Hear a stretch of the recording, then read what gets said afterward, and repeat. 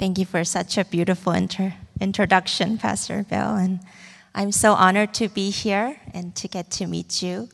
And as we were worshiping this morning and we were singing that God would satisfy our soul before the day is over, I felt so overwhelmed with satisfaction already, and it's still morning.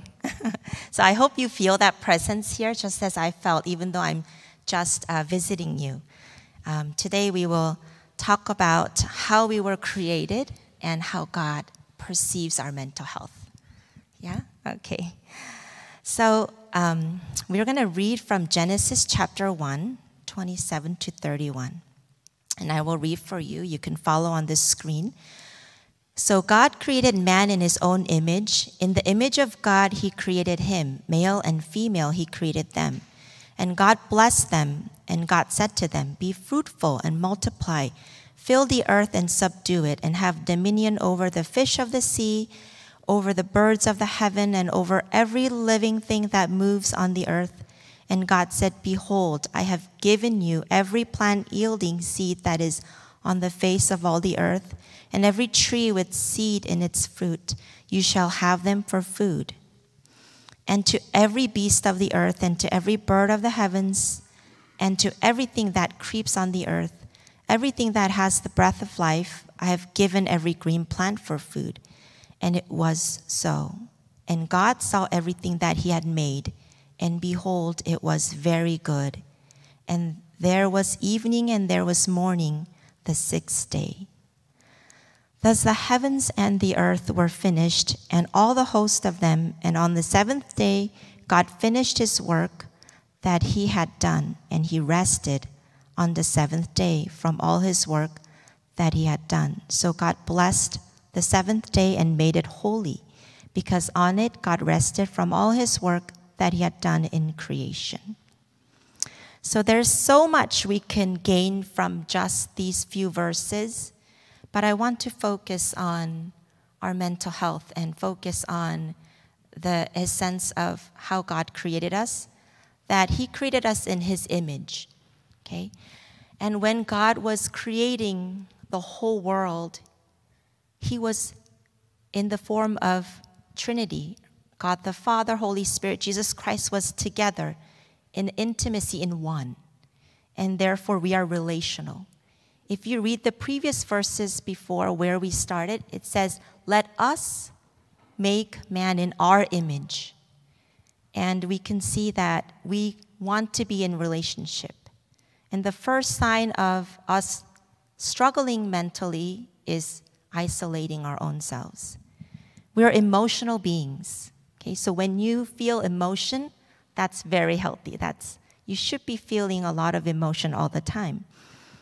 All creation was given to us. If you read every verse, it says how God created so that we would have life and we would have dominion over all of these things. And I want to argue here that we should have dominion over ourselves, that our spirit should have dominion over who we are, our thoughts, mind, and our emotions. And I will elaborate that a little after this slide. Everything was commanded into existence. I am deeply in tune with how God looks upon healing, and the more I look into how God thinks about healing, I realize that God wants us to command healing. It's a gift that he already gave us. He wants us to be healed and whole, and it seems like Pastor Danny had already preached on that last week. And we should be whole, and we command healing. And I want you to try that when you're hurting or even just your emotions. I want you to try commanding yourself to be under that dominion, that authority God gives us. And it was good. Everything God made was good. Do you believe you are good? And you're beautiful. It looks beautiful from here, every single one of you. We should have rhythm. God gave us a daily rhythm, and God gave us rhythm to rest. Even God himself rested on the seventh day. Did you know that? Sometimes I feel like, God, you're doing so many things, and I'm trying to keep up because I don't want to miss out on what you're doing. But God reminds us, I rest, and you should rest. So there's a rhythm in us. And I said I wanted to elaborate a little more. And here's a diagram. This is just, I made it up. I didn't get it from anywhere. And I believe that our spirit is connected with God, right? And our soul is where our emotions and our mind and our thoughts are. And then our body. So our spirit, soul, and body is us. We are in 3 different parts. And the flow of energy, the direction should be from God to our spirit, and therefore our spirit should have dominion over our soul and body. But if we don't take care of our mental health, our body will show signs. Like if you have an anxiety attack, it's really felt in your body. But where is it coming from? Because you didn't take care of your anxiety. And how can we take care of or take dominion over those thoughts and emotions is through our spirit. So if we're not receiving direction and guidance and truth from God, then how can we do all this? And so when I talk about this, many believers ask, then why are we struggling at all as believers? And I ask that for my life. In my life, I ask so many times, God, why do I struggle so much? Even though you've showed me grace and love, and you help me again and again, but I still struggle. What is wrong with us, right? And sometimes we recognize we're not using our spiritual authority that God gave us, which means we're not connected intimately to the Lord. And then we're not receiving the truth. Sometimes there's sin in our lives, and it creates walls from God to us. Sometimes trauma or hurt disconnects us from God, right? And in your relationships, because we're supposed to be relational, the more vulnerable we are, there will be risk for pain and hurt. And these relationships will sometimes cause us to shut down. But when we do not learn how to do relationship with each other, it's also hard to grow in our relationship with God because it is a relationship. It is not just a doctrine we believe in, but you're supposed to have relationship with God, with the living God, and it should be relational. So think about it like dating. If you go out on a date, and if the other person who is there sitting with you is constantly asking you what they want in the relationship, what they need, and just requesting everything, would you want to be with that person? Is that relational, right? And I thought about that. God, do I really have relationship with you? What does that look like? And before we go into more depth, I wanted to explain a little bit about mood disorders, because that's the main struggle that we have when we talk about mental health. Mood disorders. 1 out of 5 Americans struggle with mood disorders. Did you know that? If you think about a 10-person small group and you get together and share, at least 2 people in that group should be struggling with the mood disorder. That's what the statistics show. So if you don't have no one sharing that I'm struggling, I'm emotionally struggling, I'm depressed, I'm sad, I'm anxious, what is going on in your small group? I want to ask, is it a safe place? Is a church a safe place to talk about these things? But the gray line that you see, by the way, I just drew this, so it's a little messy, but the gray line is our day-to-day mood of what the clinicians will consider a healthy mood swing, okay? Like just gentle happiness and sadness. Every day your mood changes, but it's in the range that they decided that this is healthy.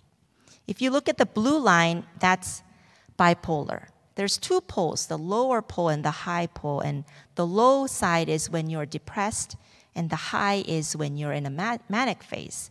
And then they would say you're bipolar. And the red one is depression. Okay, major depression, you're generally always sad, but you have really deep sadness where you just no longer want to live, versus just sadness that others might also feel. And then when you're in generally a better place, you feel like, oh, maybe I'm a little better, but then that dip, that really low depression comes back. And I always ask my clients who come for therapy, please keep a mood diary and check your mood. And once you have a grasp of what your mood wave looks like, you will feel much more in control and not slave to your emotions. I want us to look at Elijah's story. Now, when I say Elijah, who do you think of? When I talk about Elijah, a lot of people think about a powerful prophet, right? We're going to read from 1 Kings chapter 19. It's a lot of verses, so bear with me. Ahab told Jezebel all that Elijah had done and how he had killed all the prophets with the sword. Then Jezebel sent a messenger to Elijah saying, "So may the gods do to me and more also, if I do not make your life as the life of one of them by this time tomorrow." Then he was afraid, and he rose and ran for his life and came to Beersheba, which belonged to Judah, and left his servant there. But he himself went a day's journey into the wilderness and came and sat down under a broom tree. And he asked that he might die, saying, "It is enough now, O Lord, take away my life, for I am no longer better than my fathers." And he lay down and slept under a broom tree, and behold, an angel touched him and said to him, "Arise and eat." And he looked, and behold, there was at his head a cake baked on hot stones and a jar of water. And he ate and drank and lay down again.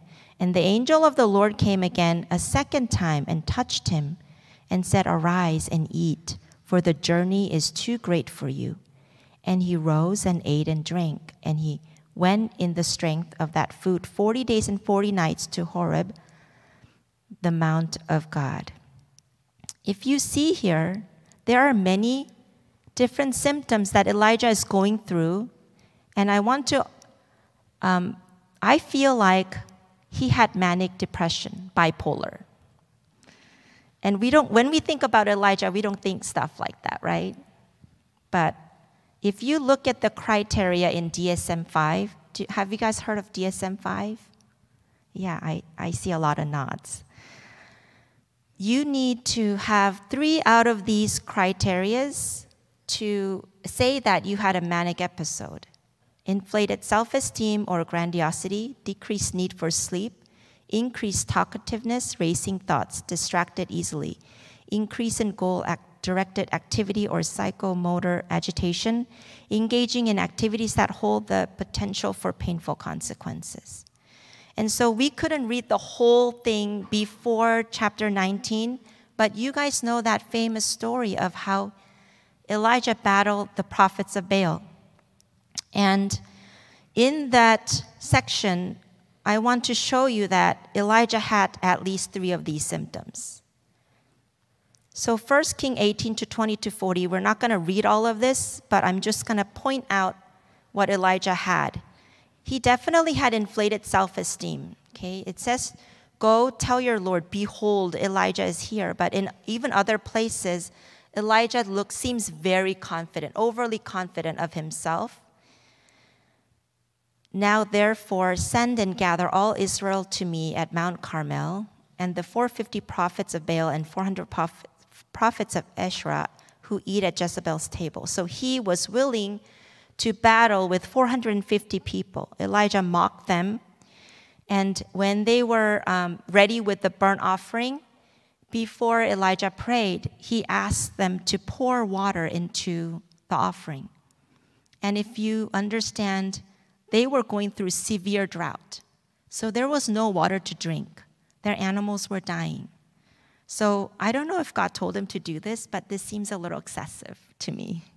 I would feel really bad to pour this much water into a burnt offering for God to consume with fire. But this is what Elijah asked. And he slaughtered all 450 people. Can anyone do this in their right mind? Kill 450 people, even if it was for the Lord. He had to be in a special condition mentally. And if you look at the criteria to diagnose depression in DSM-5, there's actually 11 in major depressive disorder, but because I'm pulling this information from bipolar, there's only this many. But you need 5 out of these to be diagnosed. Depressed mood most of the day, loss of interest or pleasure in all activities, significant weight loss or decrease or increase in appetite, engaging in purposeless movements such as pacing the room, fatigue or loss of energy, feeling of worthlessness or guilt, diminished ability to think or concentrate or indecisiveness, recurring thoughts of death, recurrent suicidal ideation without a specific plan or a suicide attempt. So when I read these things off, you kind of feel like, oh, shoot, I qualify with some of them too, right? It's hard not to think that way. But Elijah had a lot of these symptoms. The first thing he felt when Jezebel was angry at what he did was fear. Okay, it starts with fear. He was afraid. He isolated himself by leaving his servant who was always with him. And he ran for his life. And he pleaded with God, Lord, take away my life. It's better that I die. And he was comparing himself with his forefathers. He laid down and slept. Do you know that people who struggle with depression sleep and it's really, really difficult to get out of bed? And I ask my clients, please congratulate yourself for getting up. If you got up at 12 noon, just start with being thankful that you got up. But it's hard for us to do that. We feel guilty, we feel lazy. And it's different from laziness, but it's really hard to separate that. So Elijah was just sleeping and doing nothing. And as you read in 1 Kings, I'm going to read this part again, how God cared for Elijah when Elijah was struggling emotionally in this place. It says, behold, an angel touched him and said to him, arise and eat. And he looked, and behold, there was at his head a cake baked on hot stones and a jar of water, and he ate and drank, and he lay down again. And the angel of the Lord came again a second time and touched him and said, arise and eat, for the journey is too great for you. God came and met him with a gentle touch. If you're struggling, what do you tell yourself?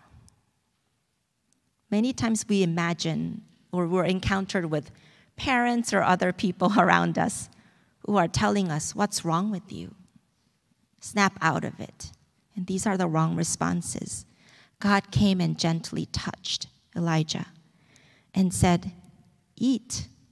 He provided food out of nowhere and water, and he left him to sleep more. And he came again and touched him and fed him again. Nowhere here does it say God was angry and nagging and yelling at Elijah, what's wrong with you? Nowhere does it say that. But we feel a lot of guilt and shame when we're struggling. And Elijah finally had enough strength to come and encounter God. And so I'm going to read on in the next slide. And after the fire, the sound of a low whisper came. And you guys know the verses that I didn't read already. It's how God met Elijah in the most unexpected way. He was not in the earthquake, not in the fire, not in the strong winds, but God came as a gentle whisper. And when Elijah heard it, he wrapped his face in his cloak and went out and stood at the entrance of the cave. And behold, there came a voice to him and said, what are you doing here, Elijah? He said, I have been very jealous for the Lord and God of the hosts, for the people of Israel have forsaken your covenant, thrown down your altars, and killed your prophets with the sword. And I only am left, and they seek my life to take it away. And even then, even after God cared for Elijah is really speaking from his own perspective, right? He's saying, God, I worked so hard for you. I was jealous for you. But what kind of state am I in now? They're after my life. And God answers Elijah in every way even more than Elijah asked for, because he didn't have these specific questions about who's going to be king next. But God is like this. God includes us in his plans, in his future. He speaks in such specific ways what we are to go and do and look for. So I'm going to read the rest of the verses. And the Lord said to him, "Go, return on your way to the wilderness of Damascus. And when you arrive, you shall anoint Hazael to be king over Syria. Jehu, the son of Nimshi, you shall anoint to be king over Israel. And Elisha, the son of Shaphat, the Abel Maholah, you shall anoint to be prophet in your place. And the one who escapes from the sword of Hazael shall Jehu put to death, and the one who escapes from the sword of Jehu shall Elisha put to death. Yet I will leave 7,000 in Israel, all the knees that have not bowed to Baal, and every mouth that has not kissed him." While Elijah thought he was so alone, while he thought he was the only one left, God is proclaiming that there are many who have not yet bowed down to Baal.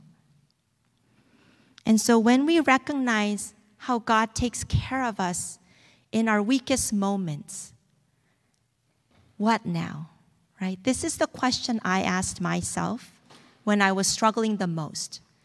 Up until that point in my own depression and in my own strive for healing from my traumas, I was asking, why God?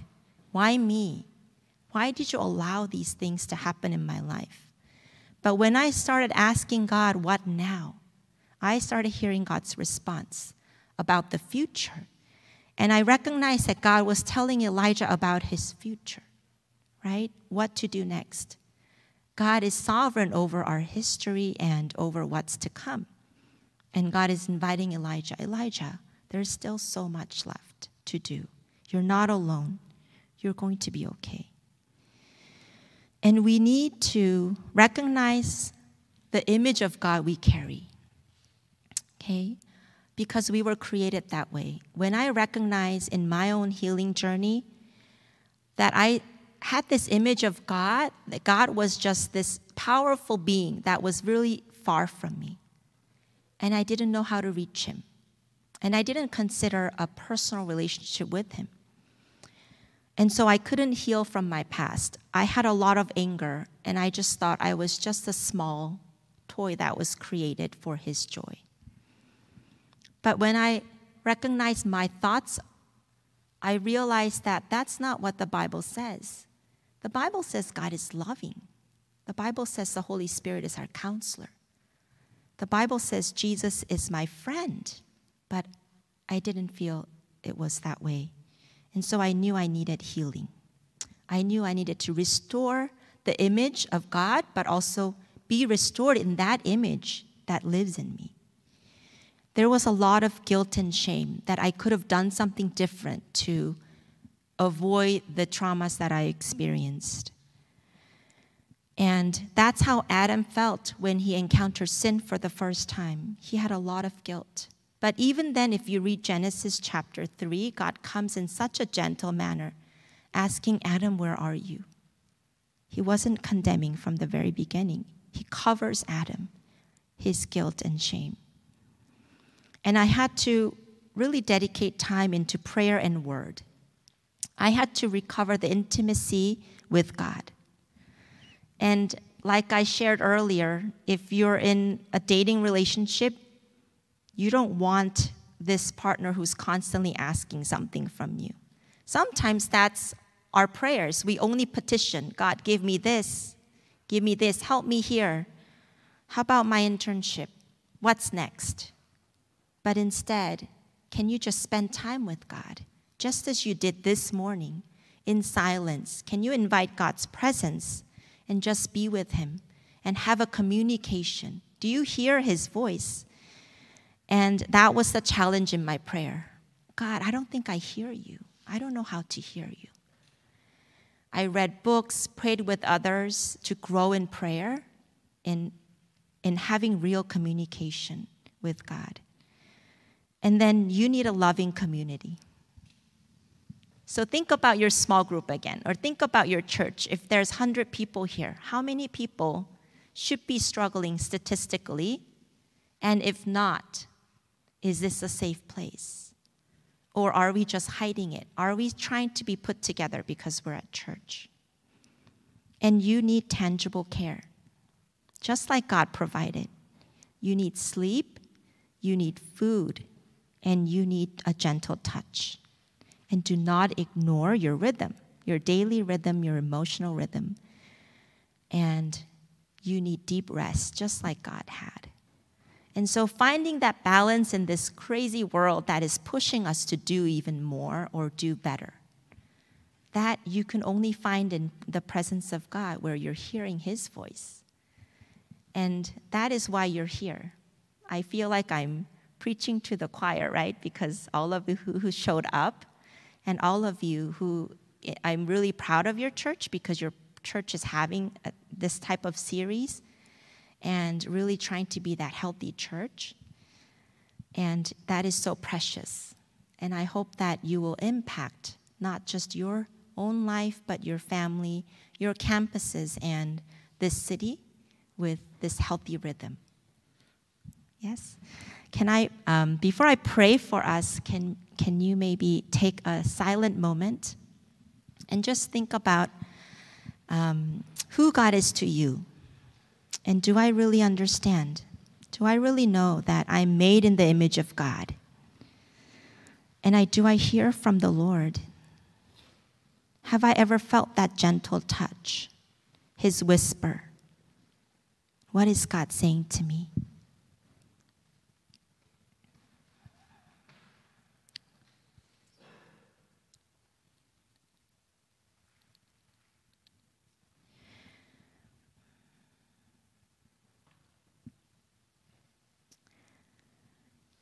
And in this presence, I just want you to take a deep breath.